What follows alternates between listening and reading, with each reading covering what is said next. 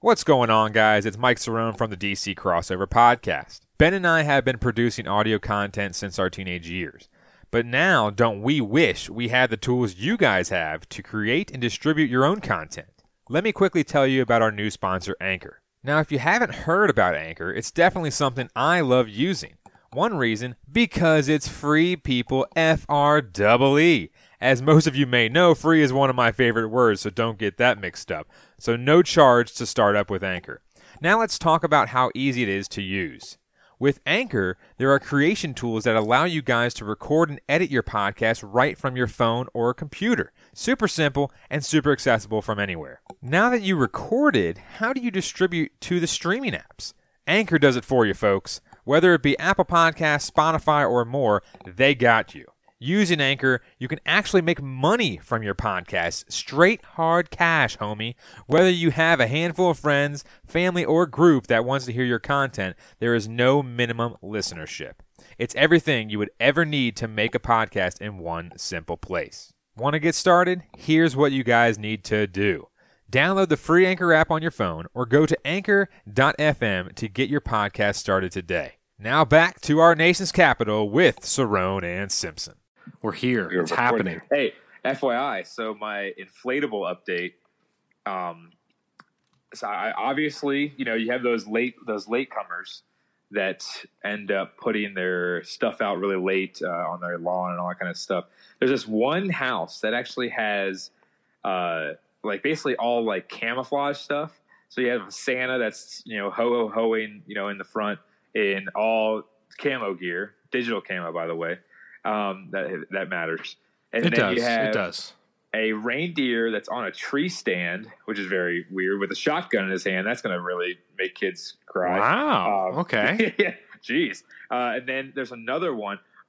This one is a dog that has a Santa hat that's in camo, and he's holding this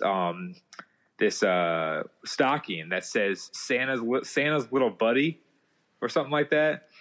And his eyes, I don't know if it's like an LED thing or something like that, but his eyes blink, and it's like the scariest thing you'll ever see, even when you're a 27-year-old human like me. Yeah, I don't like that. That seems terrifying. It's in the front and center too of the lawn. I'm looking at it, and it's blinking its eyes, and it's just like I'm his little buddy. It's kind of it's kind of freaky. I was like, whoa, okay. You got a reindeer with a shotgun. You got a dog that wants to kill you. It's like, geez Louise. And they got also another Santa on their lawn that's ice dancing. It's probably about 3 foot tall, and it's basically just spinning in circles with its leg, kind of like he's ice dancing or ice skating or whatever in the Olympics. And no, that could have been you. You're light on your feet. Yeah, I don't know about lately. But we'll get to that in the 2-point conversion, because I have a good story and a good little thing we could talk about. But there's a lot of inflatables out there, dude, that are just popping up left and right. Which I'm like, how do you get these? This is on the Chinese site or something like that, where they're just like, we're gonna make these for Americans, or we're gonna make all the Americans happy out there. All types. Yeah, know your audience. They know that we're dumb enough to buy those things and put them on our lawns, so might as well. I just don't know where you find some of these things, though, man. It's like, I understand that I get frustrated with that really easily, but I just don't understand where you're going to find a reindeer that's in a tree stand with a shotgun in its hand. That's an inflatable. What in the? I don't understand the irony. Reindeer. Maybe it's custom made. Yeah, maybe it is. Maybe they did it in their You basement. ever think of that? Yeah, maybe a little custom made action. They reached out to the inflatable, and I don't even know of a good website for that. Inflatables.com. I don't know.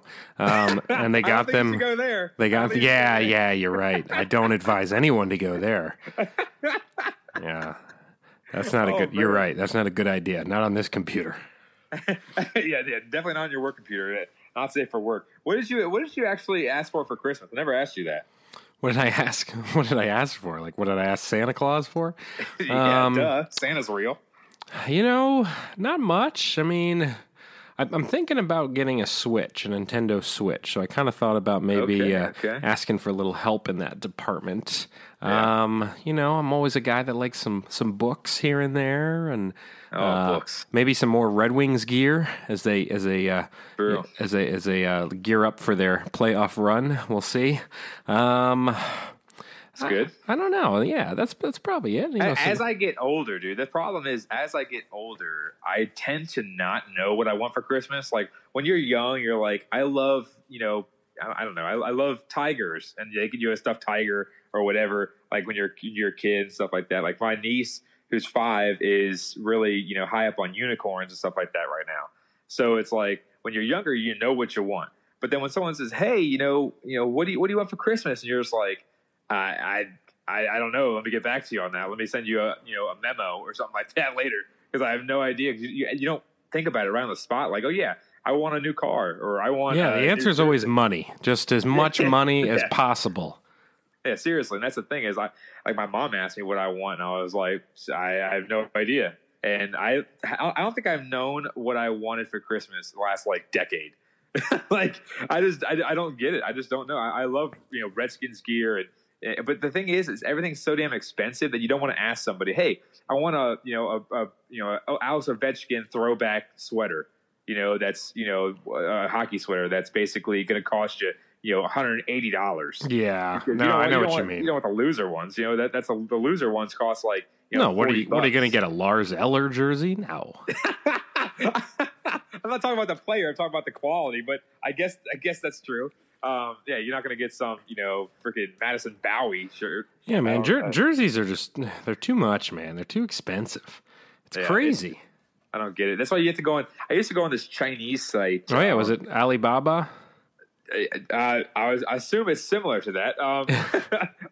That wasn't my go-to, but I forgot what the name of it was, and it was great, dude. Like this site, I mean, I got my buddy a Sean Taylor blackout jersey. That basically it was a black jersey with the Redskin logo on both sleeves, and then it had Sean Taylor's name on the back, but all the lettering and all the numbering was, or all the numbers, I should say. I don't even know if numbering is a word. All the numbers and all the lettering were black with the burgundy and gold outlining the letters and the numbers. Wow. So it was sick. I got it for $35, and it took 3 weeks to get here. But if you plan, well enough, then you can get it. But that's the thing is that literally I ended up getting that for him, and then I got something for myself. But then that size was 2 sizes too small, so I've only worn it twice. It was an RG3, I don't know, some cool camo thing, whatever.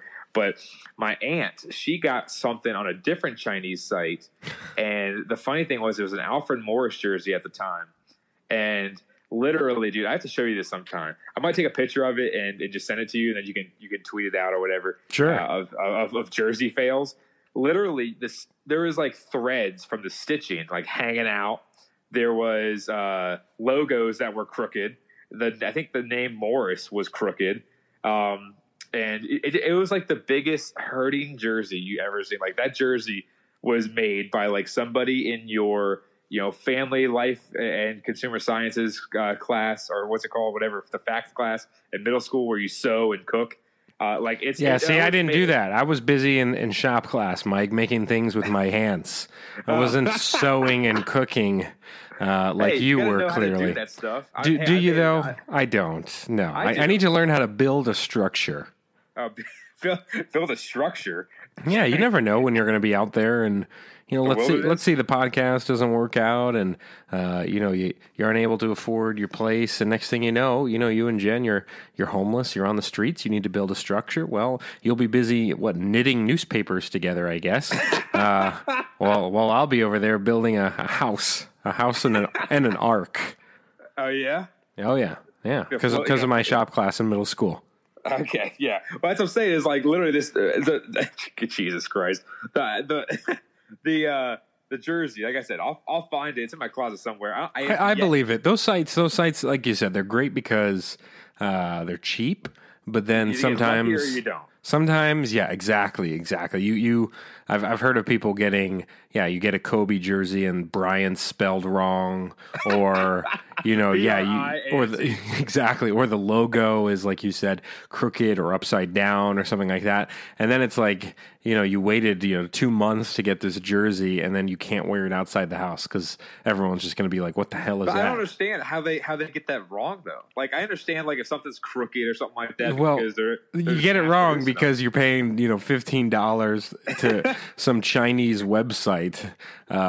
That's how you get it wrong. It's because they can do whatever they want. They've got your money. It doesn't matter at that point. Honestly, I have yet to wear that jersey, like, ever. Like, I don't even know why I still have it. Like, I showed my aunt. She bought it for me for Christmas, whatever year that was. I think it was like, because they came out in 2012, so it's probably like 2013 or something like that. And literally, I showed it to her, and she said, "Dear God, don't wear that." Yeah, I mean, what are you going to do? Get a refund? They're not going to. You're going to drive to China? That's a clown question, bro. And they're not even called Reese's Pieces. They're called Reese's Pieces. Reese's Pieces. They're pieces of Reese's. I'm a man. I'm 40. I'm not a kid. Write something about me. Playoffs? I just hope we can win a game. We're talking about practice, man. We're talking about practice. We're talking about practice. We ain't talking about the game. We're talking about practice, man. But they are who we thought they were. And we let them off the hook. This is what's great about sports. This is what the greatest thing about sports is. Hello? You play to win the game. Hey everybody, welcome to the DC Crossover right here on iTunes and Apple Play and wherever you get your podcasts. I am Ben Simpson. On the line with me, my pal, my partner in crime, and the inflatable guru, Mike Cerrone is on the line. The inflatable guru, Mr. Cerrone. And this is the DC Crossover, the podcast where we cross over all the DC sports as they... depending on kind of where they are in their season and things like that. Today we'll kind of touch on all the teams a little bit here and there, but we're mainly, we're going to not dedicate a ton of time to tonight's episode, but rather next week will be our special episode where we will talk all the sports. We'll do kind of a season in review, a 2018 in review. We'll do some, wish lists and resolutions for 2019 and kind of get all ramped up. And we'll also work some video component. We'll talk more about that on social media as we approach next week, but maybe even have Mike and I watch a game, talk some crap to each other probably, and order a lot of pizzas and have ourselves a good time watching some DC sports. But yeah, Mike, I think it's funny. We're hitting the home stretch here for 2018, and next thing you know, we'll be doing shows in the new year. Yeah, no doubt about it, man. I'm pretty excited about it. So when you mentioned resolutions, I need your feedback on, like, is a resolution, can it be something that you need to do, like I need to buy a new car or something like that? Sure. Or does it have to be like always something about losing weight or exercise? No. I think it's literally can be things like, hey, I want to do this next year. Like you said, it could be like, I want to buy a new car, or I want to steal my neighbor's car, or I want to, whatever the case may be, or maybe like today, this is the year that I make my bed. That you're going to actually fold your blankets up or anything like that. There's a lot of options for sure. Gotcha. Okay, I just wanted to clarify because I was a little confused. I don't want you to come in and say, like, I need to run a full marathon, and then I come in there and say, like, I want to bake a cake this year. Hey, nothing wrong with baking a cake, Mike. And I'm running a half marathon in April.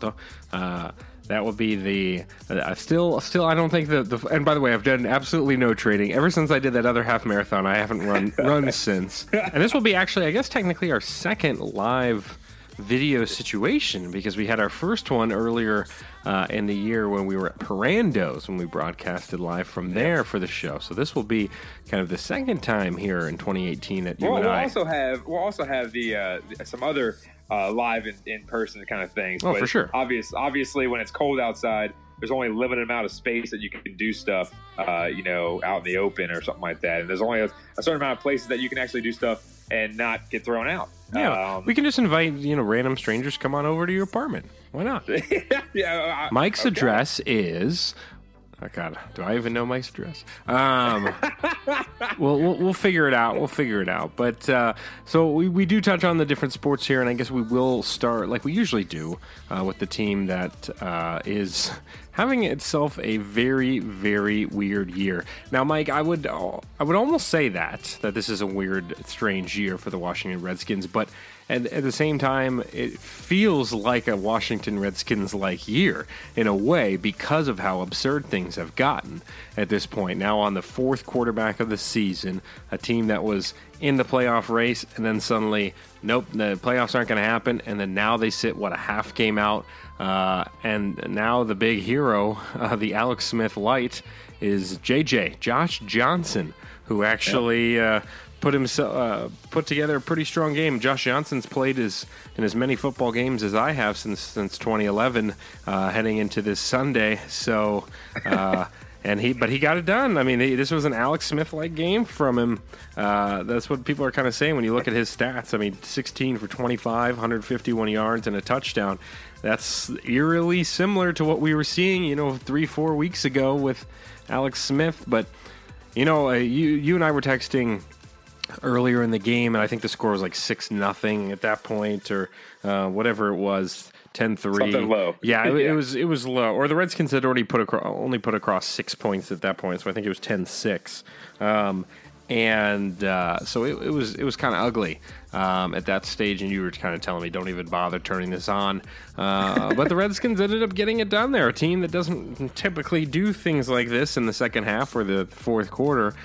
They got the win against a lowly Jacksonville 4-10 squad. And that's the funny thing, too, is that's exactly what I texted you, is literally, oh, wow, I just got an update that Capri Bibbs from the Redskins was claimed off of waivers because they just released him last week. Anyways, that's another Redskins note. But basically, I texted you that because it was just one of the most ugly games I have ever seen in my life. Now, I understand they always say, like, win ugly, win ugly. That's like the motto we've been saying each and every week, which is like the stupidest thing you want to have in the world is that motto. Like, oh, yeah, we need to win, but, we need to win without playing good football, which is like, it's the same thing with the Wizards. Like, we need to try to win without having, good players.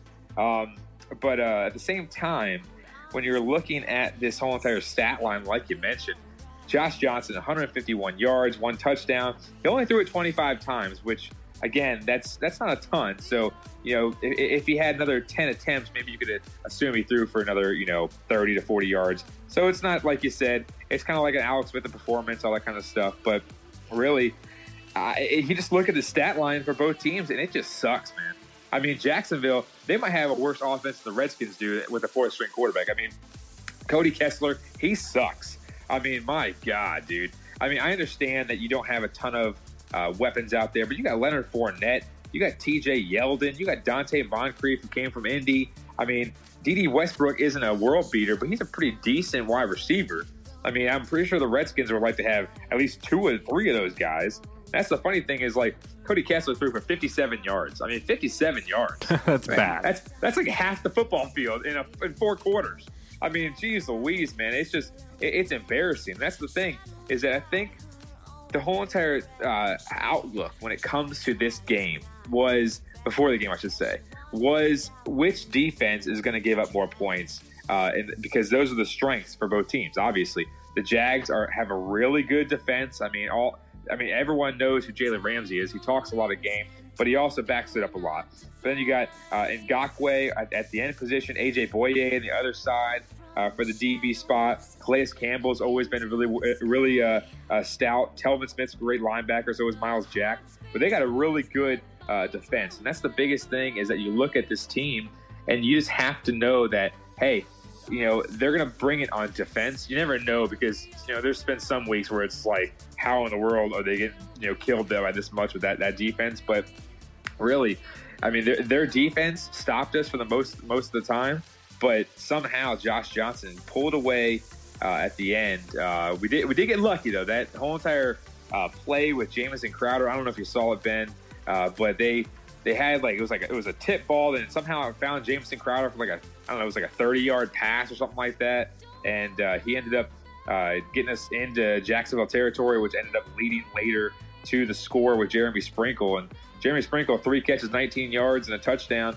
Obviously, 19 yards isn't great by any means, but he finally is starting to get a little dividends in the passing game as well, coming out of Arkansas. But really, when you're looking at it, I think AP is one to look out for basically at least the offensive side of the ball, who did a tremendous job late in the fourth quarter. Because overall, I think that last drive, he must have had probably half of his yards. He only had 51, but he had like half his yards in that last drive, which ended up getting us in field goal range, shoot out 2 or 3 first downs, which was a really big factor. But really, when you're looking at this game, it's just ugly, dude. AP was our second leading receiver, 2 catches for 20 yards. This is just a bad. Yeah, this is not a good. This game was painful. It was painful to watch because, as you said, Jacksonville. Even ever since they benched Blake Bortles, they're not winning football games, and they're not having. It's incredible how bad Jacksonville is this season compared to kind of where they've been, where they had kind of that rise, and now they've just been absolute garbage this year. And I think you're right. I think this was an ugly win, but for the Redskins, it's one of those weird games where we were saying there's a good opportunity for the Redskins actually to lose out for the remainder of the schedule, and that's kind of what we were thinking. And now you look at it, and is Josh Johnson going to be the savior for the Redskins? No, but was he a nice Band-Aid for this game? Yeah, he was a serviceable option for them, and they were able to get it done when it counted. So. Would they have done that against, an Eagles team or, some of these other teams? Maybe not. But Jacksonville's just bad enough to make the Redskins fans and hopefully have some hope again. And now the record's standing at 7-7 with a couple games left on the schedule. So, Mike, anyone else stand out to you? I know Jonathan Allen had a really good game. I read about him after the game and just how impressive he looked. Kerrigan looked good. He got a sack or 2 in there too. So it seemed to me that the defense seemed to be kind of the bigger story for the Redskins. Josh Johnson, obviously the nice story on offense as far as the guy getting a chance. But it seems like, hey, holding Jacksonville to only 13 points ended up being really crucial for this win. Oh yeah, it was crucial. To the point where, like you said, Jonathan Allen was the catalyst of this defense the entire time. And now I even said it on my own Twitter at Jerome16. If you feel like following me, if you don't feel like following me, then screw you. But literally, when you look at Jonathan Allen here, 2 sacks, 3 tackles for losses. This is the biggest thing is you got to look at. The whole entire Mason Foster thing. I know he came out and said oh yeah, I said that out of frustration, or I've had my friend use my account or something like that. It's like, you can't be more of an idiot than oh yeah, hey, here, friend, use my Twitter account, or Instagram account, whatever the hell it was. What a stupid cover up. Yeah. It's like, oh yeah, my buddy, was drunk the other night. Yeah, it was you, Mason Foster, and we didn't even get a chance to talk about it on the show, and we don't have to harp on it long because it's already been talked about enough at this point. But Mike, real quick, the Mason Foster stuff. As a professional athlete, obviously you have every right to have your own opinions on the fan base and on your team and all that, but you gotta be smarter than that to put anything on any sort of social media. If I'm an athlete, I'm not posting anywhere. I know this was direct messages on Instagram or whatever it was, or Twitter, but still, you gotta be smarter than that. It's got to be somebody you fully and completely trust, because you just look like an a-hole when you do something like that. Because Mike, I get it. He says, "Oh, this frustration, blah blah blah blah." Still, you can't bite the hand that feeds. The fans, as we know, they haven't been as present this season, and for good reason with the product that's been put out there at times, but. Come on, man. This is the fans and the team are the ones that are paying your millions of dollars that you're earning. Yep. You got to have some more class than that. even if you're feeling frustrated, you got to remember who put you in that position. It's the fans. I mean, yeah, you obviously as an athlete put in the work to get yourself to that level, but you got to remember who's created that opportunity and that level for you to make that money, and that is the fan base and the fans of the NFL. They're really the ones that pay your salary if you're a player, for sure. I think you need to use athlete very, very lightly with Mason Foster. The guy is literally like I don't even know what a hippo out there trying to run. I mean, the guy is the slowest human being I've ever seen besides myself. I mean, it's like literally you look at him and every time it's pass coverage, this guy is literally like trailing every play. He can't catch anybody. I mean, people are out there making cuts and they're like stutter stepping and stuff like that. And he still can't catch them. Well, that's what makes it worse. He's not even like the best player on the team or anything like that. It's like you're a guy that's probably not going to have a job with the Washington Redskins here. So why are you saying? I know. Again, he thought he was saying it privately, but sometimes these athletes, it's just unbelievable. Well, the thing is here, Ben, is that I'm getting sick and tired of. I know obviously it's kind of water under the bridge now. It's kind of over. People put it past them, but. The thing is that I'm so sick and tired of Jay Gruden or even people on the radio who I thought would have different opinions. I'm not going to name any names, but the people that keep saying, "Oh, well, this is private messaging. I don't want anything private coming out and all this stuff." Why? The guy said it. That's the biggest thing. Obviously, this guy who shared it, is being a d-bag. But at the same time, you can't have this guy that's supposed to be the captain of your defense. He has that C on his jersey. You can't have him going out there and, like you said, putting his trust to keep something a secret to some bimbo on Instagram or Twitter or whatever it was, and saying all these things and saying, "Oh, well, he put laughing emojis in there." Well, he's a public figure and he's saying stupid things about his employer, like literally, like being an idiot. Yeah, that's so stupid. I mean, we've all had jobs that we've complained about to our friends and things like that. I mean, we've all been there, but we're not putting it in any sort of position for it to ever get out. Or if we are, but we're also, none of us are captains of the defense of a team that's getting paid millions of dollars. One of the 32 teams in the world. One of the 32 teams in the world. Exactly. So, yeah, I agree with you. And also, it's like, I just expect, I don't know why we expect, but I expect better from the guys that are in that sort of position. And I mean, do I think a guy like Ryan Kerrigan or, who's known to be, really high class type guy, as far as, his motor and what he brings to the table. And yeah, he's probably had a frustrating season here because it hasn't really exactly turned out the way he wanted. But is Ryan Kerrigan going to, put the team on blast and say F this fan base and F this team and all this stuff? No, of course not. Neither are guys like Alex Smith or Josh Johnson or some of these guys. It's just, you got to just have some class, dude. I mean, that's what it comes down to. I agree with you. I don't know. I think, Gruden especially, I think a lot of these guys kind of took this very lightly and just kind of brushed it off as in the, he thought he was saying it privately. It's like, well, does that make it any better? If you, in your privacy, say, really, racist things or homophobic things or all this stuff, does that make it any better? No. Now, it's not the same thing, of course, but still, saying F this fan base. I mean, if you're a fan of the team, Mike, he's basically saying that to you. I would think you would be a little upset by that.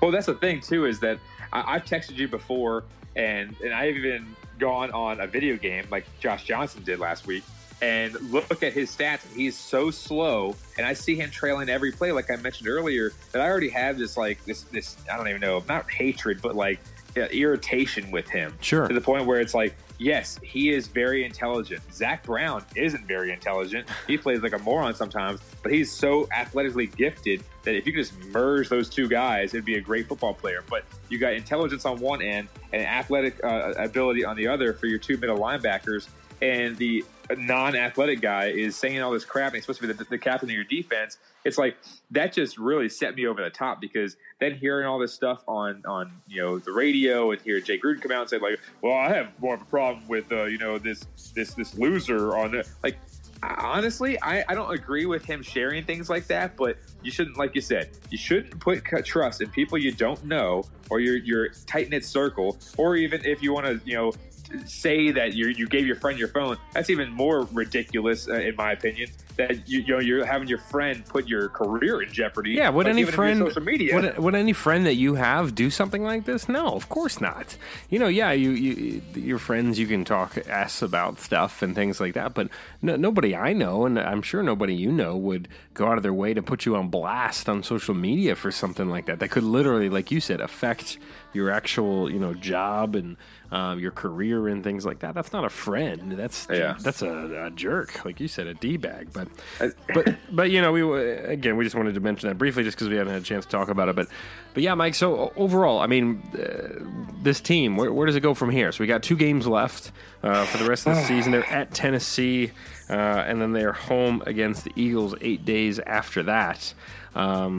And so we're at this point where this team is 7-7, and suddenly, playoffs are still in the conversation somehow. Somehow, and wouldn't that be so Redskins for them to go all the way up to the opportunity to possibly get into the playoffs and then not get in after kind of giving people hope? So, this Josh Johnson at the helm for the last 2 games of the regular season, including a huge game against the Eagles in a couple weeks. But I mean, we talked about it last week. We thought that they could lose out. Where do you see them now? I mean, after seeing what you saw the other day, I mean, do you think there's a chance they split these games with Tennessee and Philly and find a way in? Do they have to win both? What are some of your thoughts there? Well, the biggest scenario right now, and just real quick, the last thing I want to say about that Mason Parker sure, thing that's fine. is I want the C taken away from his jersey, because that 100%. Your captain shouldn't have that, number one. I 100% agree with you. I want that C to be not given to DJ Swearinger like people would think. I want it to be given to Jonathan Allen immediately. Yeah. Because that guy is a leader. We even know it ever since he was at Stonebridge here in Ashburn, Virginia. He's all class. He's all class. We used to cover him and all that kind of stuff when we first started broadcasting and all that kind of stuff. And like you said, all class. The guy is smart as. I don't even know what to compare it to, but he's smart. Smarter than us. Yes, and that's the thing, is that this guy's a leader. He says the right things. I follow him on social media. The guy says really great things. He says the right things, and he's actually very good with the fans. Very good with his hometown, pretty much here. Coming from Stonebridge in high school and stuff like that, and he practices literally like 2 miles from Stonebridge. So it's like, that's the biggest thing, I think, but that's the last thing I'll say about it. We'll have to see about that later when everything starts to progress. But to go along with your question, basically the scenario here for the Skins, for everyone out there who wants to know, is that they have to win out. So they have to win the next 2.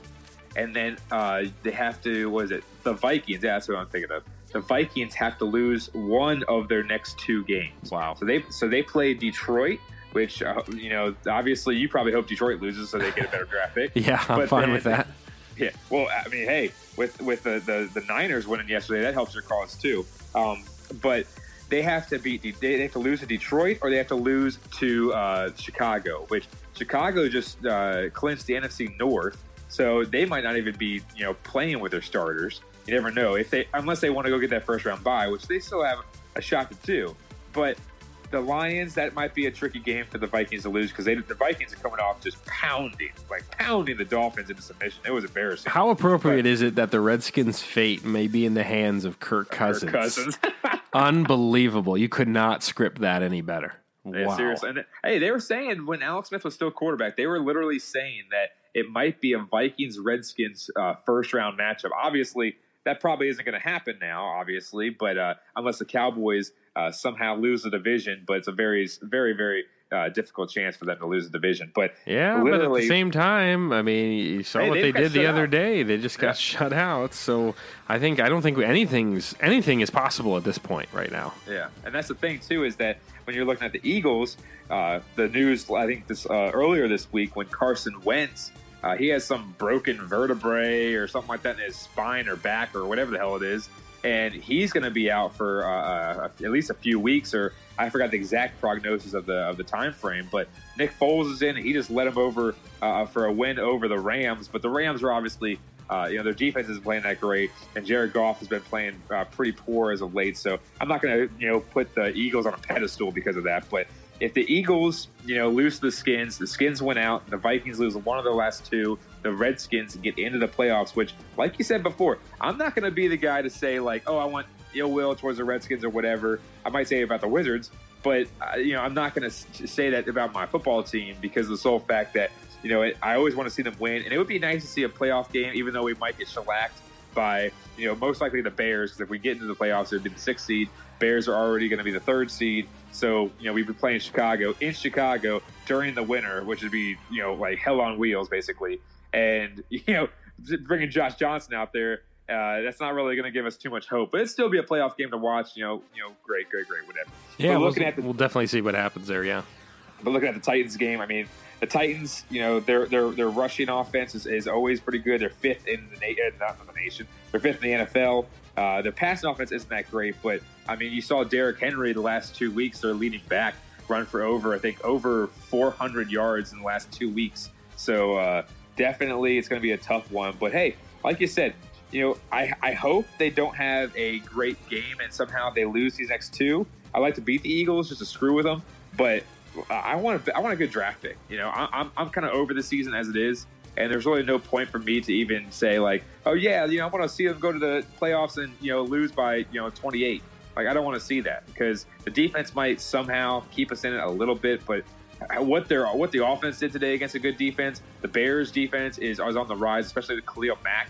I mean, you think Khalil Mack going against Morgan Moses for the most part is gonna not get 4 sacks? I mean, Morgan Moses is all right, but he's not gonna beat Khalil Mack in the playoffs. I mean, it's just I don't know. But overall, my opinion is I think the Redskins they have a decent shot to possibly squeak into the playoffs because I'm looking at hopefully either the Lions come out with their hair on fire and beat the Vikings, or the Bears to somehow want to get that. Number 1 or number 2 seed to get that first round bye, but who knows? I don't really care anymore. I watched the game. I watched the game this past week. I was not entertained except for the last 2 minutes when they won the game. But I mean, who the hell knows, dude? We'll still talk about them, but it's not going to be fun. We'll put it that way. Yeah, we'll see how it all plays out, and I'm sure we'll have some more opinions next week as we near the end of the season. At that point, but by the time we do that show, there'll be only 1 game left, I think, on the schedule. So, yep.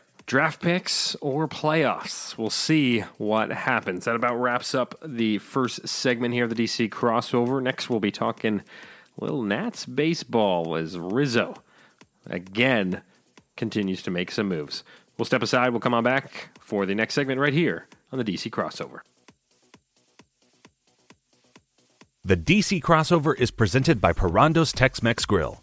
Located in Ashburn, Virginia, this family-owned restaurant gives you that warm and welcoming feeling as you walk through their doors. With 2 patios, fresh food, and weekly specials, you'll never be unsatisfied. Make your reservation today. Visit perandostexmex.com for all the details. The DC crossover is supported by We Organize. Specializing in the Northern Virginia area, We Organize transforms your space from chaos to peace, complicated to simple, and cluttered to calm. If you're in the market for professional organizing assistance, schedule an appointment today. Dial 571-310-1315. That's 571-310-1315. We Organize. Places, spaces, people. Hey everybody, welcome back to the DC crossover right here on iTunes and Apple Play. This is the segment number 2 on this weeknight as we near the end of 2018. One more episode coming at you next week. Possible live episode with videos and some of Mike and I watching games and eating pizza and all that good stuff. So stay tuned for that next week. We'll definitely talk about that. But now it's time to switch gears a little bit from Redskins talk like we talked about last segment. Now to the Washington Nationals. So from one team that's has their own GM issues and crazy, fourth quarterback and things like that, now to the Washington Nationals, who have a GM that I think we can all be proud of, is Mike Rizzo. Has, on any sort of list I'm seeing as far as teams and their off-season grades and their moves and things like that, the Nationals are getting high marks all over the place.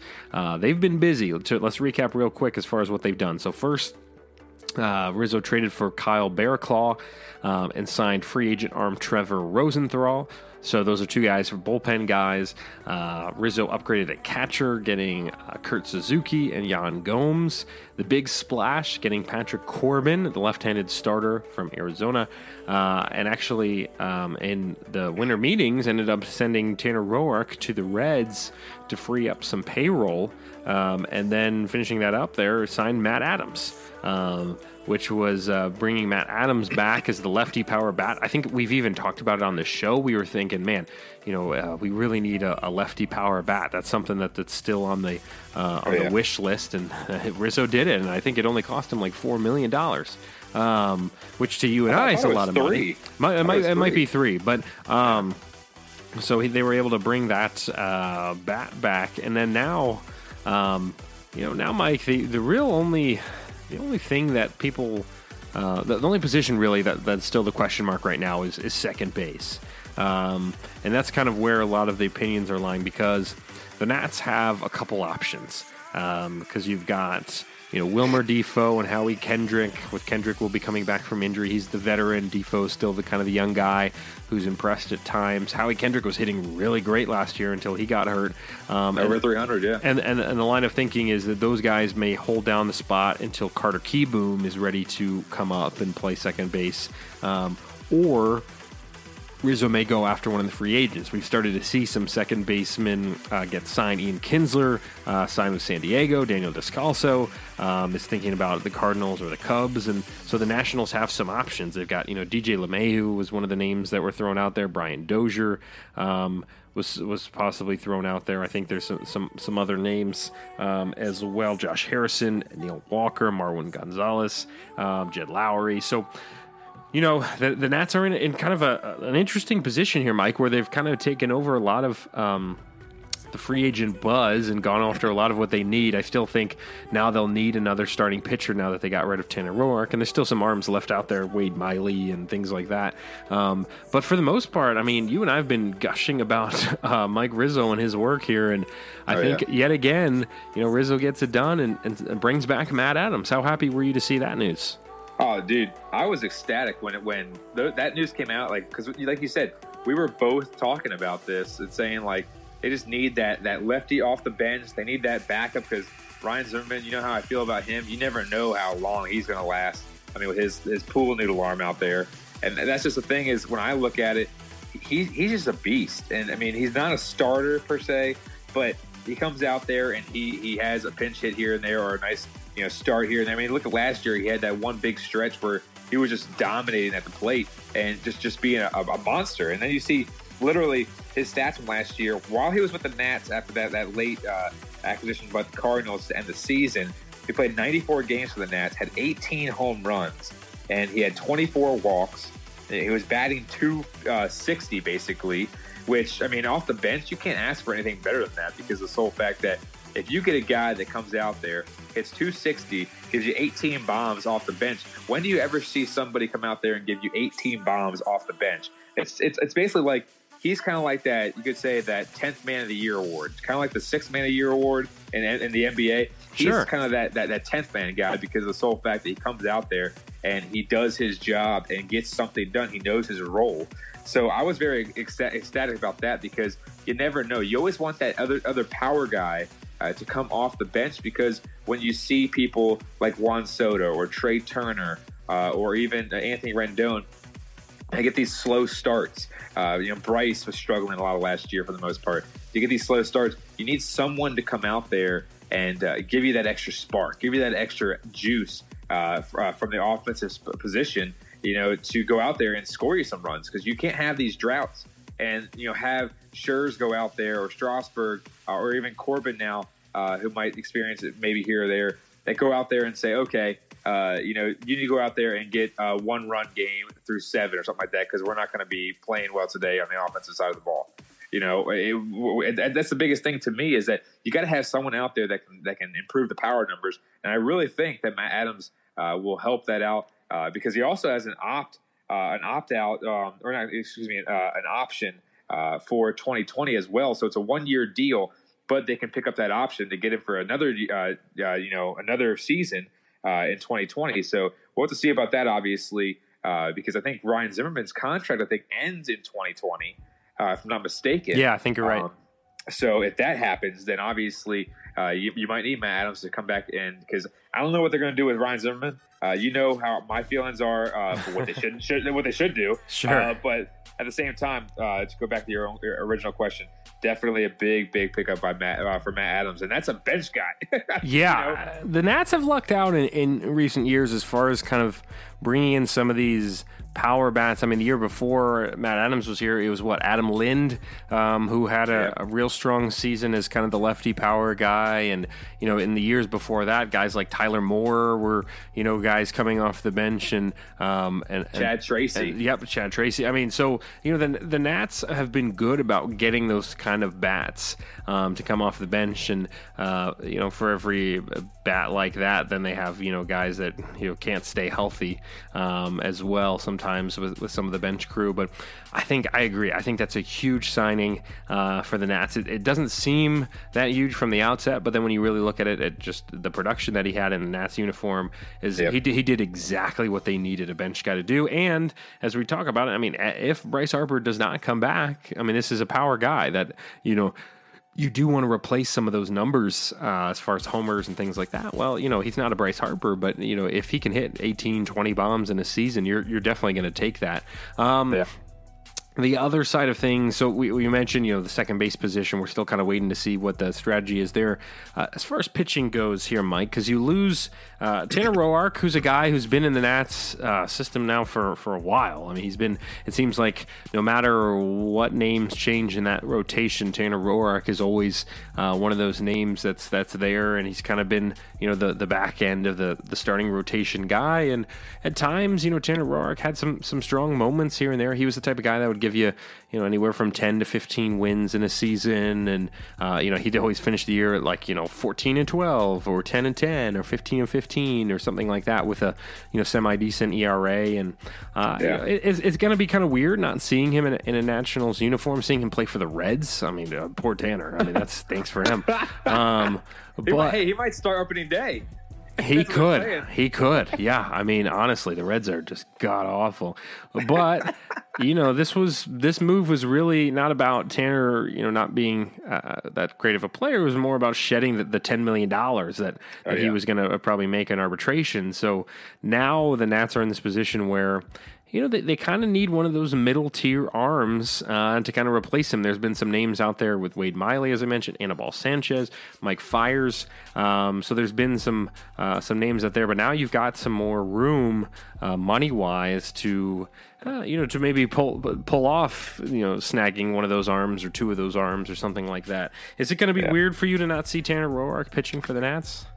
I mean, it's going to be weird because he was always that guy that was out there every fifth day. He was very durable. But honestly, I think you can replace the numbers because he, with, Strasburg hurt or Gio ailing every now and then or whatever it may be, he always acted like basically a third starter. And that's the thing is that I look at is that he gave us some really good years, but at the same time, he's not that guy that can't be replaced. And $10 million, that's a lot of money. I'm sure Mark Lerner and company are very happy about that because, they offered, I'm sure it really hurt them to offer Bryce at $300 million. And then they have Tanner Roark who's taking up $10 million of that, which is that's a big number. But really, when you're looking at it, a name you just mentioned is Anibal Sanchez. Now, Anibal Sanchez, for Nats fans out there who really don't know a ton about him, he was with the Marlins for a hefty amount of years. I believe, is he with the Braves now? Or what was, he's bounced around. So he's one of those guys where, he was in Detroit for a while. He was in Miami, as you mentioned. I believe he did play in Atlanta for a bit.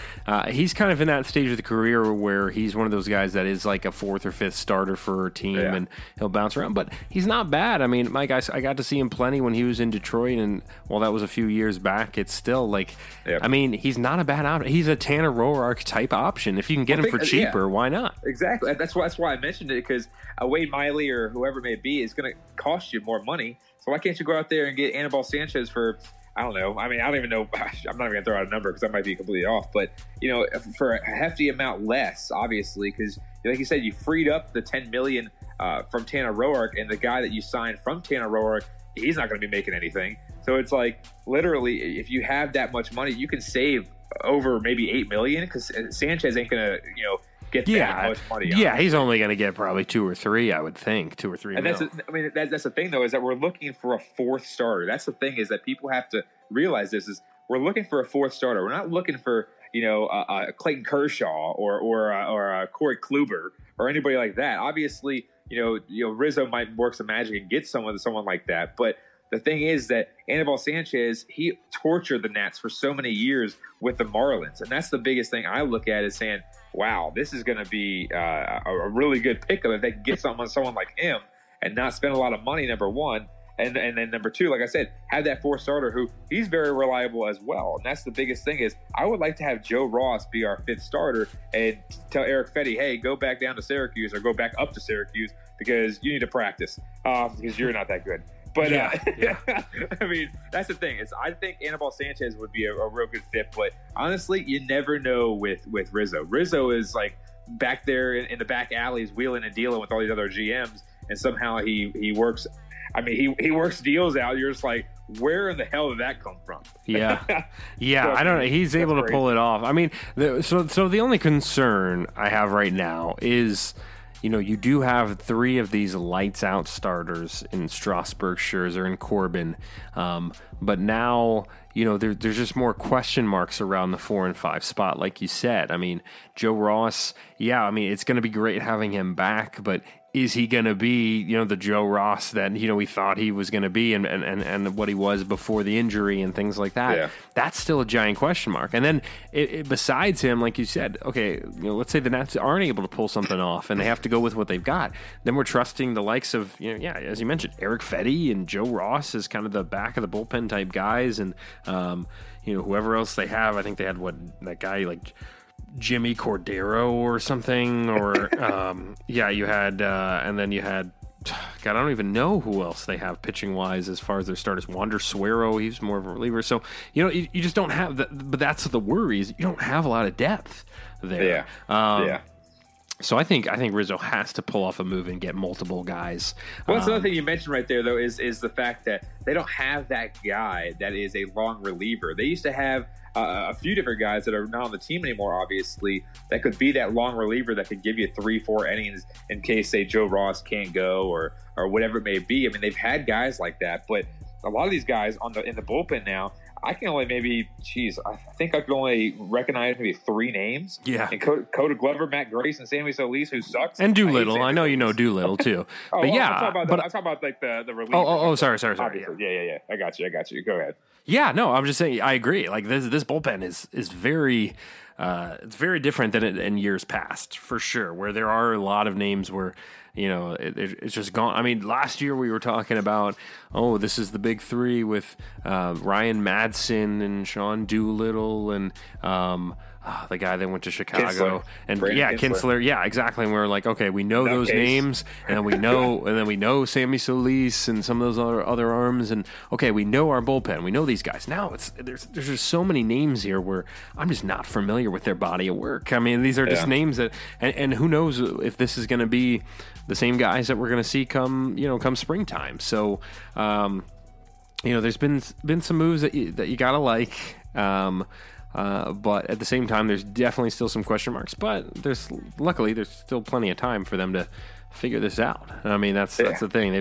Rizzo's been doing a lot very early, and so we'll kind of see if he's able to keep up. Well, it's all going to take time, though. That's the biggest thing, is that we're not going to really know what these guys, like you said, the body of work is until maybe game 35, game 40 maybe, because obviously that's pretty much, game 40 is basically a quarter of the way through the season, and you need some of these guys to struggle a little bit, which everyone does. Don't get me wrong, even the best guys struggle, but that's the thing, is you got to see how they come back from it, because Tanner Roark was a guy that you're going to miss. Tanner Roark for the sole fact that he was an easy guy to fix his own stuff, to fix his own problems. It's not like Gio, where they needed a psychologist, or not psychologist, let's say a therapist or whatever they call him, one of those psycho guys, to come in there and fix his head, because he would be out there cussing at himself in the first inning with 2 outs. It's like, that's the thing, is like, you had Tanner Roark, that's what you're going to miss, but we're not going to really know what these guys are until, like I said, about game 35. Sure. game 40 pretty much. But moving on another note though, real quick, sure. To end our Nats topic is the Harper update. So since Mark Lerner came out and said his stuff on Grant and Danny on 106.7 The Fan, the thing about it is that Scott Boras got really pissed off because he said that, because he thinks that was a jab at them, which I believe it was, and he's really upset about it because now teams aren't really lining up for him, because when he was saying, oh yeah, we're just, now people are thinking like, well, what's the real issue here? Are we going to overpay? Are we going to, like, people are really backing off, because right now neither Manny Machado or Bryce Harper, I think, have any offers there on the table for themselves, because I heard today that honestly, if they were getting 350 to 400 million offers, one of them would be signed right now, because that's just a ton of money, to the point where it's like you can't turn that down, because they're not going to get 500 million. Let's put it that way. But that's the thing, is like they said they would be signed by now, and if they're not signed right now because it's been this long, I mean that's a big tell here. So I'm really wondering, and I can't wait to hear about it. I can't wait to hear that they get that, all those notifications on your phone saying, oh, Harper signed here, Machado signed here. Like, I can't wait to hear that, and it's going to be a good relief, because then we don't have to keep talking about Bryce Harper. I mean, I have no ill will towards the guy. Love Bryce Harper. Have a jersey of Bryce Harper, and have a bobblehead of Bryce Harper. All this kind of stuff. I love Bryce Harper, great guy, but I need to stop talking about Bryce Harper. That's the biggest thing. Like, I'm just tired of that. People saying like, "Oh, is he going to sign here? What are we going to do? What are we going to do?" It's like, just sign somewhere. Like, I'm kind of tired of it, man. I agree, and I think, but this could get dragged out a bit. I mean, this could be a situation, because I think last year, there were guys that didn't get signed until spring training time. I mean, this was so you got to think this might get dragged out a little bit longer than we would like. But we'll again keep talking about it on the show as the updates come out. And hey, did you get the rumor of that Major League Baseball, who never does any changing apparently because it's an old man's game?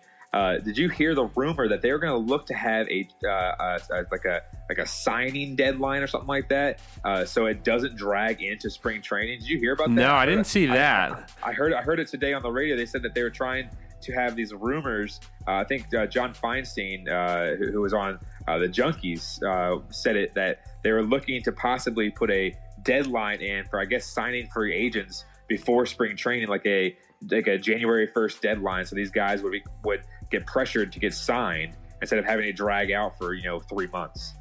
Yeah, I mean, I think last year was a giant example of that, because it did get very, very dragged out. So, I'd probably be in favor of something like that, something to speed up the process a bit, because, it's just, a lot of these negotiations, sure, they take some time, but they don't take, 3, 4, 5 months, and they shouldn't. They should be more upfront conversations, and, one side wants this and the other side wants that, and, they're just going to have to figure it out on a quicker timeline, because I'm tired of guys not getting signed till April. I mean, spring training, we're looking at the Nats spring training starting on February 23rd. So in West Palm Beach. So we'll see, West Palm. Yeah. So you got to hope that the Nats can get it done by that point. But we'll kind of keep an eye on the Harper stuff as it develops. But I did want to move on to our 2-point conversion. We'll sneak that in here this segment. Let's do it. And sounded like you had some stories to tell. I do have a story to tell. So I'm going to try to keep it as short as possible. It's not really a story. It's more so a event. So basically what happened is that on Wednesday, it was 12/12, this past Wednesday, I should say. It was 12/12, and they called it the Day of Dozens. So I don't know if you heard about this, but Krispy Kreme was doing a promotion. And they said if you buy 12 Krispy Kremes, then you get you get another dozen for $1. Which, you can never beat a deal like that. And I'm not one really, when I hear these deals, to say, hey, I'm going out of my way to go do this, or I'm gonna make sure that I have to have this deal or whatever. But this just sounded too good to be true. And I love donuts. I love sugar, and I love donuts. I'll put it that way. So I said, okay, Jen, let's go do it. She was off that day, so I said, let's go do it. So she's like, okay, I'll be ready for when you get off work. Come by, pick me up, we'll go. Problem is, Krispy Kreme, for an organization or whatever you want to call it, such as Krispy Kreme, a really well-known place, you would think they'd have more accessible places.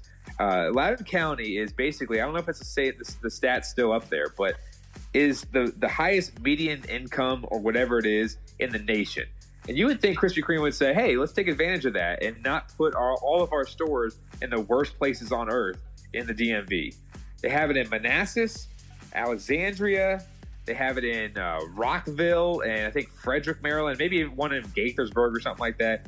But it's like, why in the hell do you have all these Krispy Kremes out in Maryland where no one even lives? No one lives in Frederick, Maryland. No. It's all dark out there. No one can see. And then you have out here Manassas, where Manassas sucks. I don't care. If you live in Manassas, I feel sorry for you because that place sucks. Literally, you drive down Manassas, down 28. It's like one-way streets. There's like 1,000 Mexican restaurants. You can't find like a normal Applebee's or Outback. It's all these Mexican restaurants that are all like hole-in-the-wall places. It just sucks over there, okay? Manassas sucks. And it's old, and they don't want to update anything. But they have that one damn Krispy Kreme where I had to go to that one. And, of course, rush hour traffic. Instead of a 40-minute drive from Lansdowne, where I live, it took me freaking an hour and I think almost an hour and a half. And I'm like, I could have gone literally an hour and a half there. And I basically, let's put it this way. It took me 3 hours because it was an hour wait once I got there. So it was an hour wait. And they also didn't have the donuts that I was looking at and salivating over all day. I was like, okay, I want this. Because me and Jen said we're going to get 2 dozen. We're going to get six donuts each of our own choosing. And then we're going to get the regular Krispy Kremes that obviously were the deal. Yeah. So I wanted to get the 6 myself. And the ones I chose, they didn't even have them. They only had like 2 left of regular, and they had like blueberry. I'm like, I'm not eating a blueberry. I don't want a blueberry muffin for a donut. If I want fruit, I'll get a banana. I'm here to get donuts. Yeah, seriously, it's not like a healthy restaurant. So it's like, I went there, and I'm like, this is ridiculous. So I was like, screw it. We made it over here. We got to do it. So we're sitting in line. Luckily for me, Arby's was next door, so I told Jen to stay there. I went over to Arby's, got some curly fries. We're looking like bimbos waiting in line at Krispy Kreme, eating curly fries from Arby's. Oh my god! And we ended up getting the stupid damn donuts. And me and Jen took a bite. She's like, "I want a hot fresh donut." I said, "Okay, I've never really tried a hot fresh donut before." And because they're always, when you have them and you take them home, they always get cold or whatever.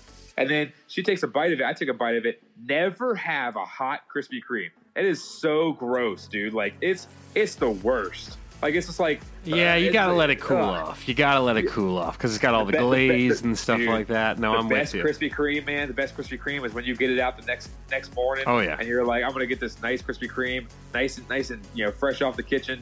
It's like it holds up. It holds up. It does. That's the thing.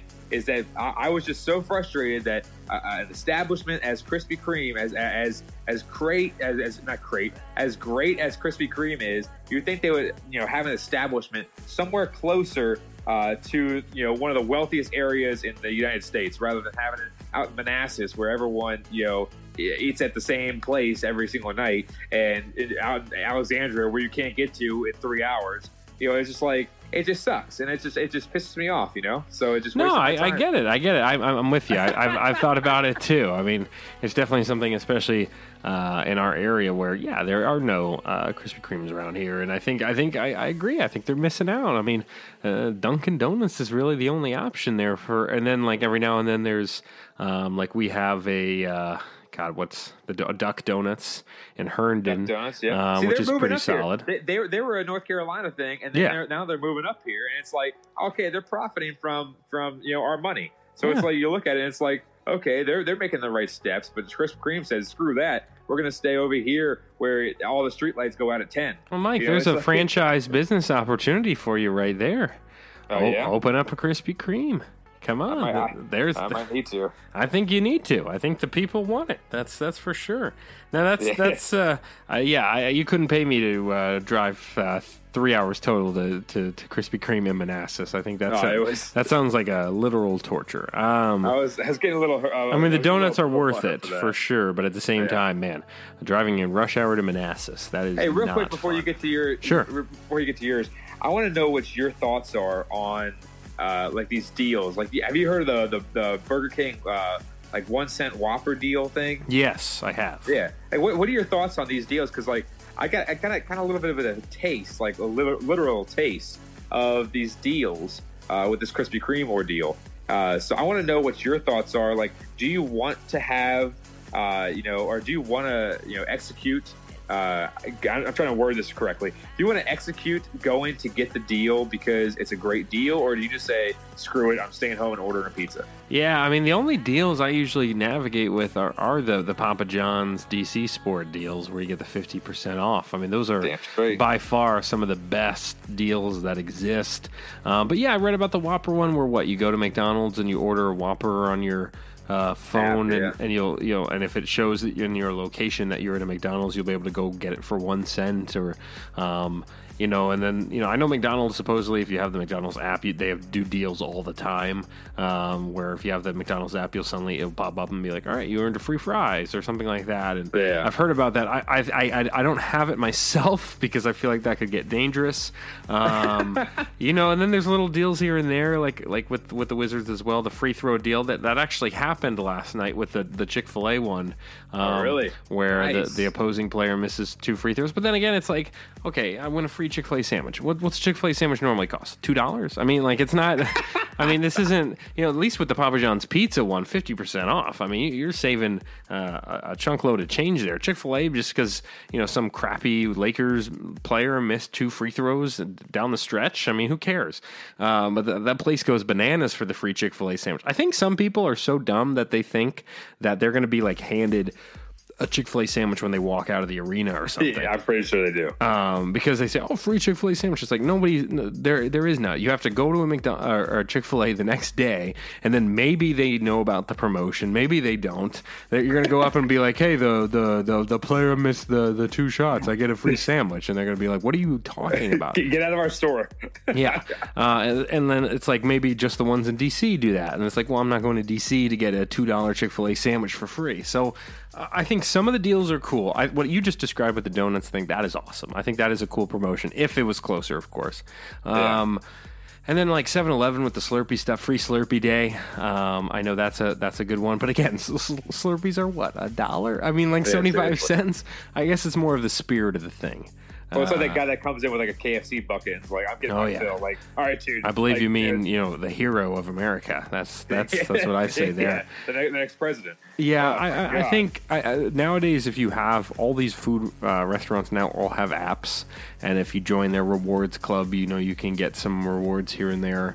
So I mean, it's nice. But I'm not going to go out of my way to redeem a deal like you did. I don't think I'm going to do that. I did it on a whim, though. That's the thing. Yeah, that's fine. I mean, it's fun. It's fun. It's a fun adventure and trip and things like that. No, I'm not giving you shade. I got you. But I think the best one by far is the Papa John's thing. I mean, that is so great. It is incredible. I was so tempted to do it yesterday because the Caps won on Saturday. I was so tempted, and then all of a sudden I was like, nope. Could have done Papa John's tonight because the Wiz, they won. They scored over 100 for sure. Damn it.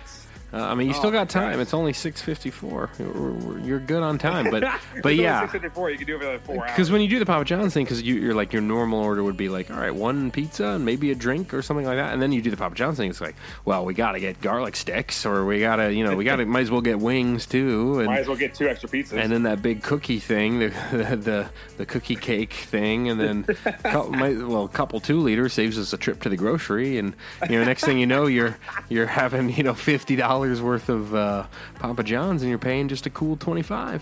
Yeah, that's the best deal out there, man. It is. I would love to have, like think about this. Like if you have like an office party or something like that, which we will definitely be getting back into the office party stuff next week. But literally, I think it's so funny to me because no joke. Like think about having an office party or having some type of party, and you're like, oh man, I gotta order like 10 pizzas, and all of a sudden you order those 10 pizzas and you only have to pay like $40. It's incredible. Like imagine that, man. Like you've been the champion of the town. Yeah, the champion of the town. That's right. That's right. The town of Manassas. My 2-point conversion isn't much. I won't go on too long. It was just the only thing I could think of is on Friday we went back and brought it old school and watched Toy Story, the original Toy Story. Ooh, again, which has got to be one of the number one seeds when it comes to Pixar films for sure, or at least in the final four. If there was a Pixar tournament, final three, dude. Yeah. If we're talking a Pixar tournament or something like that, because that is going back and watching that again. There was jokes in there that I clearly missed the first time around. I've seen that movie probably 20 times in my life now, but still, there's stuff that you can rewatch it and hear little jokes that you missed the first time. And no, man, that's a classic. So we enjoyed. We're gonna go back and because there was some Pixar documentary on Netflix, so we watched that, and that got us in the mood. Now we're going to go back and kind of rewatch the originals. And I mean, you were talking about smash hits. I mean, Pixar.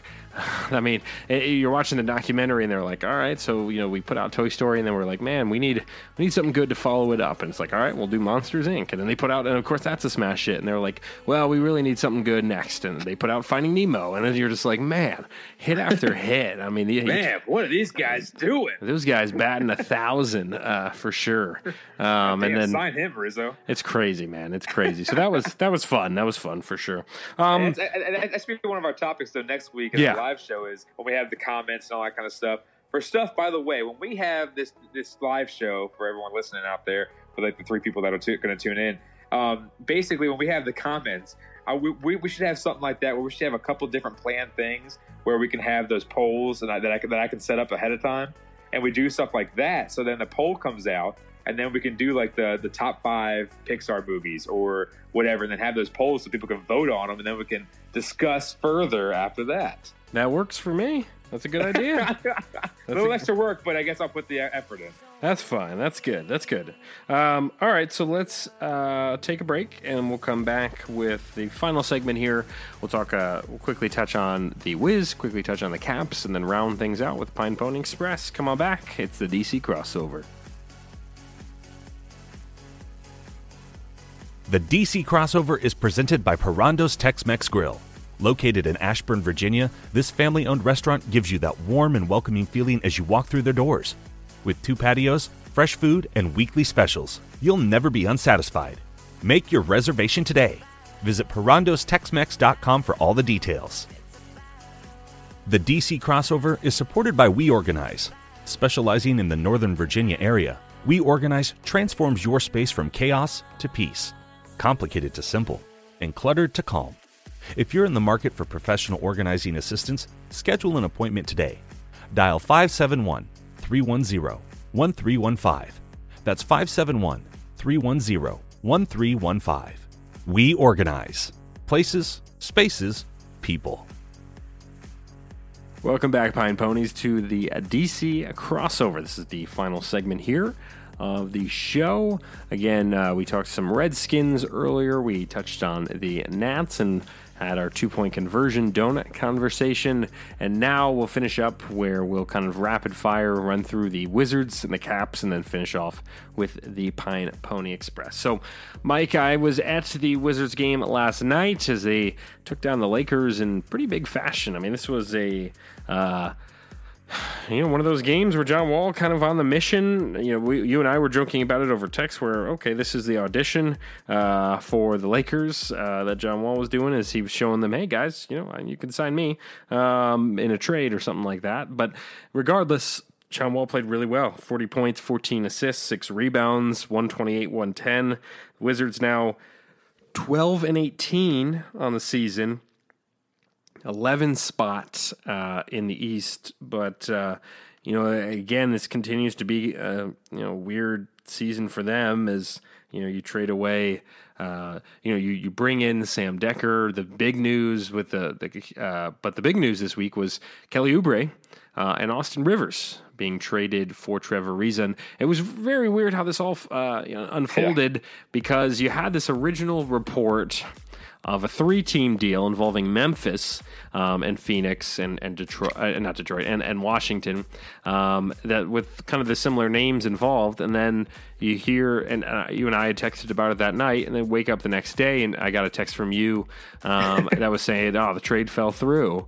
And it was going, wow, okay. And then later that day, it came out that the Suns and the Wizards were actually still in talks about this move, and then it ended up happening. And I think it technically became official today. But they had pulled it off, a few days ago. But yeah, Kelly Oubre and Austin Rivers to Phoenix for Trevor Ariza, ex-Wizard Trevor Ariza, as he comes back to DC. And pretty weird move. I did not see something like this coming. And I think you were baffled just as I was, Trevor Ariza, the main points with him is he's a 3-and-D type guy. He's a good defender. He can shoot threes, but he's up there in age. I mean, he's a veteran. He's been around a while. Kelly Oubre, one of those guys that struggled a lot at times, but also provided a nice energy spark. He's gone. Austin Rivers, that was kind of a failed experiment. I don't think the guys really liked him. I don't think he got along with the other guards, Wall and Beal. It's tough to break into the guard community with the Wizards as far as, working with John Wall and Bradley Beal. I think the only guys that have been good at it are guys like Tomas Sandorinsky, who he's not going to ruffle feathers. He's just going to go out there and play hard. and like he's, he's the type of guy that he'll be perfectly happy if he never shoots the ball. If he's just distributing and being out there on the court, he knows he's going to get along with those guys. But Mike Trevor Ariza comes to the Wizards, and I think he'll get his, probably will play here this week. But seeing Kelly Oubre, especially no longer in a Wizards uniform, this is kind of a weird move for Grunfeld, and definitely something that was unexpected. Yeah, it's just the funniest thing, man, because I actually tweeted it out, and I think who was it? There was a guy, I forgot what his name was. I think he was from the Washington Post, columnist. Totally forgot his name. He tweeted me back and said that the deal fell through that night. And that's the funny thing to me, is that when I saw that, I was like, thank God. Like, I didn't want that deal to go through whatsoever. No. But the only reason it fell through, I think, is because the Grizzlies thought that they were going to give away some. I think his last name was Brooks or something like that. Yeah, it was Marshawn Brooks, and they were looking for Dylan Brooks or something like that. Yeah. Yeah, and I mean, it's like, how do you mess that up? That's like a Wizards thing to do, but still, it's like the Wizards were, they were down to the trade for no matter what happened. So it's like the Suns were like, okay, thanks, we'll take one of your best up and coming young players for a guy that's costing us a lot of money and basically 32, 33, whatever. It's like Ariza's got maybe 1 or 2 decent years left in him. I mean, like at an elite level. He's not elite per se, but like at the level he needs to be a starter in the league. And that's the thing, is like, I just look at it and I'm like, this is just ridiculous, man. Like, why do you give away? And we were texting about it a lot today, like saying basically, this is something you do when you think, like we said for multiple times now, this is something you do if you're like, the Warriors, something like that need that extra piece just to get you over the hump, get you from a 4 seed to a 2 seed or whatever it may be. But we're an 11, or I can't even say 11 seed, because there is no 11 seed. There's 11th place, but the third loser. But that's the thing, is like, literally you look at it and you're just like, this is ridiculous. I mean, literally, you're giving away an asset. One of the 3 assets that people keep saying trade. Yes, you got rid of Austin Rivers, which was a good move, because Austin Rivers obviously, is the guy that you want to get rid of, because, like you said, he's kind of like, cancerous and stuff like that in the locker room, and the sole fact that he was costing you a decent amount of cash too. But really, when you're looking at it, it's just, what are you doing giving away Kelly Oubre? He's not costing you any money. You're getting Trevor Ariza for what? A minuscule amount of time. It's like, what makes this any sense to anybody? I mean, and we're not experts in this at all. You're more the basketball guy than I am, because you focus more so on the Pistons and the Wiz and all that kind of stuff, and so on and so forth. But it's like, I just look at it and say, like, how is this happening? Like, Ted has to be there when he's like, hey, Ted, this is obviously Ernie. Hey, Ted, I got some deals here in place. Did you give me permission? And what does it say? Like, yes. Like, go do your thing, Ern. Like, I don't get it.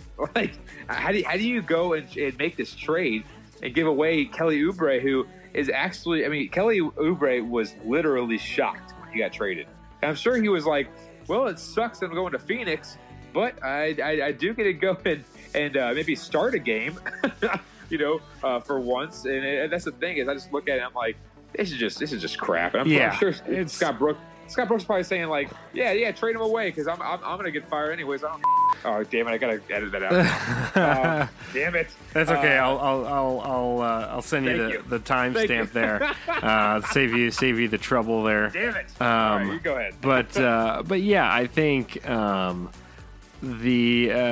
was surprising. It was surprising. The game yesterday, I think is kind of an anomaly because I think the Wizards more played that well because of their opponent, because it was the Lakers coming into DC, and John Wall wanted to show the Lakers that he's their point guard of the future, or it was one of those things where I don't know. I don't think the Wizards can put that type of effort in and day out that they played with last night. I mean, last night was one of the best games I've seen them play in years, in plenty of seasons. I mean, they were all over it defensively. John Wall was engaged the entire game, putting up big numbers, hitting shots, hitting threes. I think he hit 4 or 5 threes in the game. You had some of the role players like Thomas Bryant playing well. You had Sam Decker came off the bench and put up 20. And airballed a couple threes. But it was one of those games where the Wizards are not going to play. I just can't see them playing that great, as great as they did yesterday, day in and day out. I mean, I'd love for them to, and I think they showed last night that's the team they're supposed to be. That's a top 5 team in the East type performance that they put up last night. Are they going to be able to do that? It just their record shows that they're not. I mean, they don't seem. John Wall, you can watch him, and there's some games where he's just not engaged. He's just not. He's not in it defensively, or he's not. He wanted to show out last night and take on Lonzo Ball and all the baggage that the Ball name comes with, and he wanted to destroy him, and he did. So. We'll kind of see it, but the last points there is just that it is a long season. I mean, there's still a lot of basketball left. I mean, the Wizards are 12-18, so 30 games into an 82-game season. They've still got 50 or so games to go.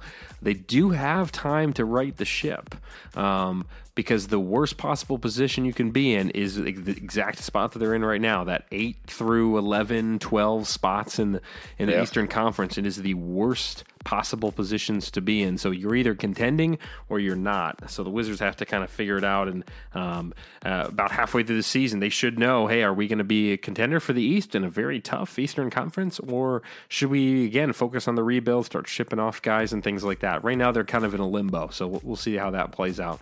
By the way, the arena last night, about 75% Lakers fans for sure in that arena. It was almost a home game for LA. What else is there? It was wild. It was a wild. I mean, we were surrounded by Lakers fans. I'm trying to think. I don't know if there were any Wizards fans within our section, at least our couple rows. It was. Were you wearing a jersey? No, I was wearing a Christmas sweater and a Wizards hat. I was wearing my Star Wars Christmas sweater, but I was wearing my Wizards hat. So I was representing a little bit there. From the other team, from one team that plays at Capital One Arena to the other, the red hot Washington Capitals. And Mike, another game. I've just been going to games left and right, I guess, because I saw on Tuesday the Detroit Red Wings come to town and take on the Caps and get absolutely demolished. I left after 2 periods, and there's.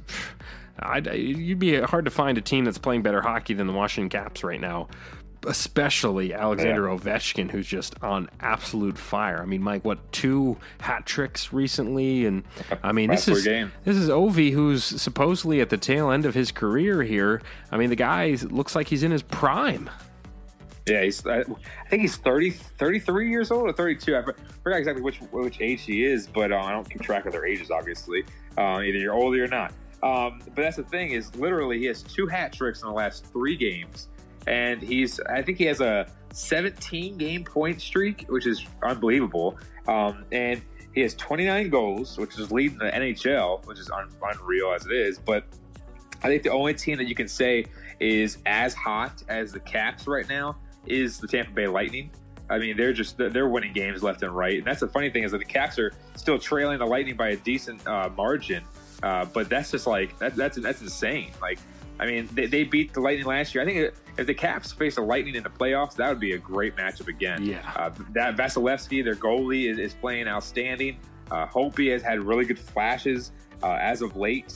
But I mean, 2 shootout wins over the last 2 games, which is fantastic to see because the Caps somehow, in my memory, for just thinking about the other shootouts, they usually come out like the other end because they always have, say for instance, they always have that last one where they score, they win, and then all of a sudden they don't, and then it comes back and they lose. It's just like, for me, it's like, seeing them win a shootout game, it's good. It's good, and it's a good feeling to have because of the sole fact that, hey, if they can go out and win these shootout games because they don't want Oshie and Backstrom to be the only guys and Kuznetsov to be the only guys that can score.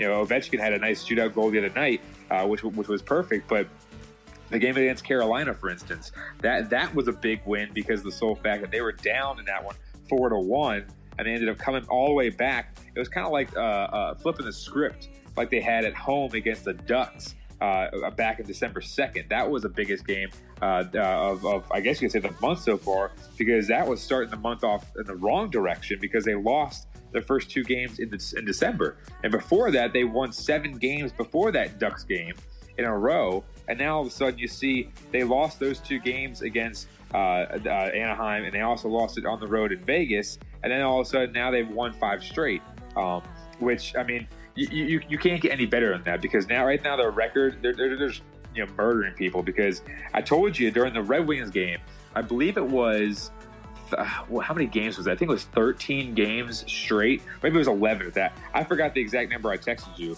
but they have scored over 3 goals in literally like the last it has to be like around 15 games or so. They've scored at least 3 goals or more in a row, which is unbelievable to have that kind of streak go. Because even in their losses, like we said, at Vegas they scored 3, against Anaheim they scored 5. So it's like even if their losses, they're scoring goals. And if they're playing like this, throughout the rest of the season, that's going to be something to watch out for. Because Tom Wilson, he's getting on the board with his points, which is very surprising because we've said it time and time again. He's not a point getter. He goes out there, has his physicality, makes his presence known, will sprinkle in a point here or there. But I think when he came back, he even had like a 7-game point streak, which is like unheard of for him. But, as Kuznetsov is starting to get back in the fold after his whole entire injury situation, I think it was an upper body injury. And then TJ Oshie with his concussion, he got back. I mean, they were winning games without TJ Oshie and Kuznetsov, who are 2 top line guys, or I should say top line guys. That Oshie can be a top liner, but he's a second liner for us. And Kuznetsov is typically a first liner, but they reunited Backstrom while Kuznetsov was out. Backstrom with Ovechkin, which is phenomenal. But getting that duo back together after so many years being flip-flopped. But dude, I tell you, they have 2 more days until Pittsburgh, which I'm kind of bummed about because I wanted them to win another game so I can get Papa John's and have an excuse. True. But at the same time, they got Pittsburgh and Buffalo, and they won that shootout against Buffalo. Buffalo is a surprise team this year with Eichel and company. So watch out for that game on Friday as well. So the next 2 games are going to be really good games. But the thing I'm looking for right here is that after that Buffalo game, they got Ottawa, who is like a team, and then you got Carolina, who again is, like I said, an team at the same time. So you got Ottawa, Carolina, Ottawa in the next 3 games after these next 2 against Pittsburgh and Buffalo. Those 3 games are really going to tell you if this team is not if this team is for real, because we know that, but if this team can withstand and not play down to the level of their opponent and try to get these games in hand and win them and just move on. Because then they got Nashville at home on New Year's Eve, which is going to be a very, very fun game to watch out for. 2 of the top 5 teams in the NHL on New Year's Eve at 12:30. It's going to be tough to get up at 12:30 in the morning because, one of the days I get to sleep in, I want to sleep in. But for a Caps game, I'm willing to do it. Yeah, I think so. I think that, as you said, it's going to be interesting the next couple weeks, and then we'll definitely, hopefully, have some Caps hockey to talk about on our live show and things like that. So we'll keep an eye out. But again, this team is red hot, as you mentioned. All right, let's move on to our last little discussion here. It's the Pine Pony Express. Pine Pony Express. I think it's a fan favorite. This segment here, because people love talking about. Our discussions about these various news stories, and I've got mine pulled up here. All right. Do you want me to go first here? Now, is yours a funny one? Yes. Okay, so we will go with yours second because mine's not really funny. Mine's more so a what if situation. Okay. So, mine is titled no more Mondays. Colorado School District moves to 4-day weeks. Ooh. Now, that is something, I tell you. That is something. I mean, okay, so I'll read a little excerpt here. So it's a Colorado school district will transition from 5-day weeks to 4-day weeks beginning in August. Now, this was obviously at the end of the summer, so I guess they're transitioning for this year. I've had this, saved, but there's other ones that trumped it, and I just want to get rid of it off my thing. But it's a very interesting one to talk about because literally, you look at it. They said that a 4-day week will entice quality teachers and allow for the allocation of resources to items more critical than to the district's primary purpose. I didn't read this in a while, so I'm trying to get a feel for it. But let's just talk about this in general. A 4-day week for school. Now, you have to imagine, okay, this is going to be like middle school, high school, all that kind of stuff. What would you have done if you had 3-day weekends growing up? Now, that's something that you always want to think about and say, wow, I want to move to Colorado because they have everything. They got 4-day weeks. They got, marijuana. They got everything out there now. Yeah, they're living the dream out there. I think the interesting thing to think about, too, is the sports teams as far as kind of practices and games. Because I know, we would have Saturday practices every now and then. We'd have a Saturday morning for during the baseball season or basketball season. But it was pretty much once you got through your Saturday morning stuff, you had the rest of the weekend to yourself. Now you got to think, how are teams going to utilize this? Are they going to be able to get in like a Monday or a Friday, depending on what the 3-day weekend falls into? Are they going to be able to get a practice in on that off day, or now they're going to have a shorter window in the week to practice with the games mixed in? It's intriguing. I do think though, and I've heard a lot of theories on this, and even in the workplace, that 4-day weeks are actually more productive because you have less time to work with. Because when you have the 5 days, there's going to be times and lulls here and there, and maybe you're not as focused because you go, oh well, I don't, if I don't get it done today, I've got 4 more days I can get it done this week or something like that. If you've got a shorter work week, the time is of an essence. So maybe you have to spend more time in that short amount of frame and get things done quicker. So I mean, I'm all for it, man. I mean, but a 3-day weekend as a kid, that would have been incredible. Just imagine that in high school or something like that. the amount of sleep you could have gotten all high school. I mean, it's unbelievable. Well, that's the thing is and to use an adult example before I get to my adolescent example, basically, I look at it this way and say my buddy is a cop in South Carolina, and he's on a 4-3 schedule. So typically for cops, they usually have a 5-2 schedule where it's like 5 days on, 2 days off. And then they also have 4-3s. He's on a 4-3. And he says that literally when he works 10 hours a day for 4 days and then he has 3 days off, he says the first day he catches up on sleep.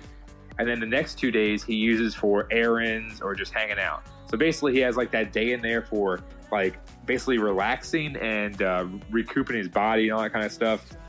To basically, get back the energy and stuff like that the work week, took its toll on. And I'm like, man, that would be the life right there. Like, I don't have the balls to be a cop, but it's like, that's the life right there. You get, one full day to be, yourself and just relax and just, sit, your boxers watching, TV and HBO Go and all that kind of stuff. But then you have the next 2 days where you can actually get stuff done, which is like, oh, that's nice. It's like that'd be really nice to have. But I think that would be a real benefit because obviously that would cut into the, I don't know how many weeks are in a school year, but that would cut into those weeks and days and whatnot of the school year. So obviously, it's a give and take kind of thing. But literally, I don't know how that would work, but besides the point, I as an adolescent, is that the right word, adolescent? Sure. Okay, making sure. I'm just making sure because I haven't used it in like literally a decade.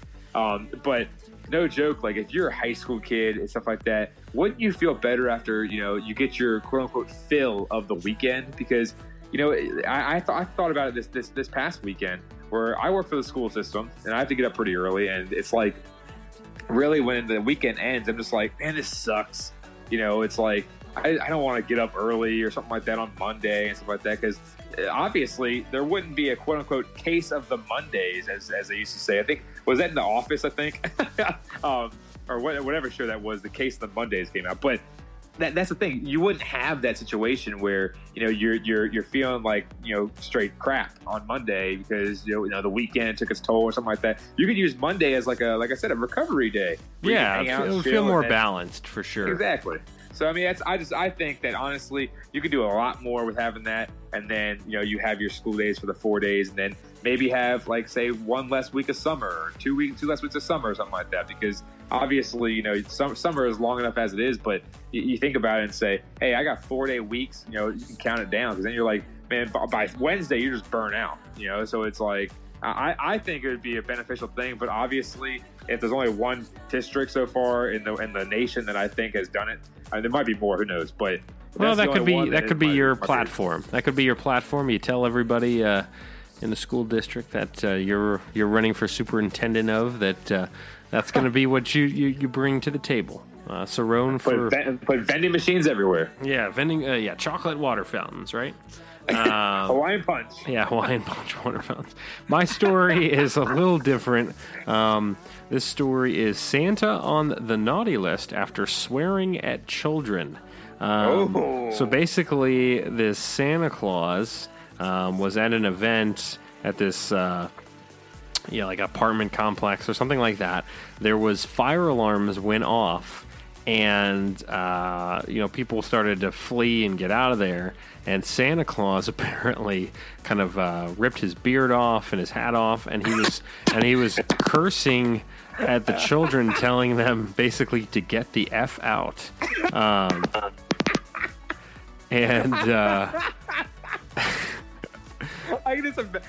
sorry. Right when you said it, I was like, "What would this guy say? Like, get the F out of my way!" He literally was yelling and cursing at the children, telling them to leave the building, but he was not saying leave the building. He was using a lot of expletives. So apparently, oh man, and the parents were none too happy about that. Understandably. But at the same time, Santa's just making sure that nobody, little Timmy, doesn't die in the fire. How much would they have to pay you to be a mall Santa? Oof. For like say a week? A week, gotta be at least $1,000. At least $1,000. God damn, man, that's really low. I thought you were gonna go a little higher than that. Oh yeah, no man. It's starting point. Starting point is starting the negotiations because that sounds absolutely awful.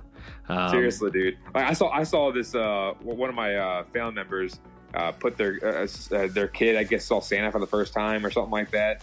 Actually, it wasn't a family member; it was a friend. And they actually had their kid there for the first time seeing Santa. And this Santa, he looked like he was going to pass out and pass on like tomorrow. Like this guy was hurting. I mean, he was probably the weakest in the knees Santa I've ever seen in my life. Like this guy, I wanted to comment so bad, but I didn't want to make my friend feel bad. Sure. That they went to this country bumpkin strip mall that had Santa that they plucked off the side of the street, just like in that movie Bad Santa. But it's like, my God, this Santa. I mean, I don't know why that baby wasn't crying. That Santa was probably boozed up, and I don't even know, man. That was the biggest worthless Santa I've ever seen in my life. I'm sorry. I think you could pull off a good Santa. I could. You're very gregarious. Yeah, I mean, honestly, I could pull it off, but again, it's just like, do I really want to? No. Like that's the thing. It's like, do I really want to sit there and have a Christmas story where people are pissing on my leg and do that kind of stuff? Like, no, I don't want to do all that kind of stuff. No, I'm with you on that. But yeah, so that was the story for the Pine Pony Express, the cursing Santa Claus. You win, man. That's what we should do. I think we mentioned it before. We should have people think and contact us and say like who won. Who won the Pine Pony? Because obviously, it's there's good news stories and there's ones like mine that are like, they're really funny. But there's been weeks where I haven't been able to bring it, and you have. So yeah, I agree. I think if you are the faithful listeners, definitely give us some feedback there. And maybe starting next week, we'll do kind of a little competition there. We'll do a poll or something like that. So definitely stay tuned for next week. We're going to have a real fun show planned for you guys. So definitely stay tuned for that, and we'll keep you updated as the details come. But hopefully, like I said, some video components and some year-end discussions, resolutions, all that good stuff, as well as mixed in with some watching some local sports. So that will be a great way to wrap up 2018 and hopefully bring in some good exciting news and events and things like that in 2019 with this show and getting to do some great stuff like that. So, definitely stay tuned for that. Again, go back and listen to all the discussions for this episode. Segment 1 was about the Washington Redskins. Segment 2 on the Nats, and then obviously we talked Wizards and Caps here in the final segment. Any final words, Mr. Cerrone, before we take our leave this week? Not so much, man. I'm actually really pumped about next week because we've been talking about it for a while now, and I just can't wait just to sit on the couch like I'm doing right now, because obviously the last couple of weeks have been kind of busy for us with a lot of different things with holidays and stuff like that coming to town. So it's very difficult, to have you come all the way out here and stuff like that to get it done. So we just do it a little bit easier way this way. But I'm really excited about next week because I haven't seen you in person for a little while, and it's going to be nice to watch a nice game or do something, and then actually have a little beverage or two. It's going to be nice, and hopefully we'll decide if it's going to be unfiltered or not. That's the one thing I want to make sure. We'll think about it. We'll think about it. Yeah, I mean, it might get unfiltered towards the end, but at the same time, we'll have to decide on that. But definitely stay tuned for some announcements this weekend. We're going to be planning it out this weekend and figuring out what days we're going to do it and stuff like that. But hope everyone has a Merry Christmas. And, absolutely. And a nice Christmas Eve. By the way, when are you supposed to eat Chinese food? Is it Christmas Eve or Christmas Day? Like, which one is supposed to be? I think Christmas Day. Christmas Eve too. I don't know. I thought it was Christmas Day because all the restaurants and stuff are closed. Because Christmas Eve usually businesses are still open. Typically, I know I've done Christmas shopping on Christmas Eve and stuff like that before. You're one of them. So I think it's Christmas Day. Okay, I'm just making sure because me and Jen said we were going to possibly get some Chinese food, and I think that's why my dad called me a moron because I said, "Hey, we're going to get some Chinese food after we leave my aunt's house." That night, he was like, "What?" Like, I think he was really confused about that because I think I was way off on it. But I mean, who the hell knows? I got to get some Mushu pork. Absolutely. What is that? Your go-to? No. I'm a chicken lo mein guy. Why did you say Mushu pork? I don't know. That's the first thing that comes to mind. Okay. Kung Pao chicken. Kung Pao, man. That's a good one. Orange chicken, crispy beef, all of it. Oh, man, now I'm hungry again. I already ate dinner. All right, that about does it for the DC crossover. Again, don't forget to rate, review, subscribe, all the good stuff. And stay tuned for next week. For Mike Cerrone, I'm Ben Simpson again. This has been another episode of the DC crossover. See you guys next week. Let's set fire.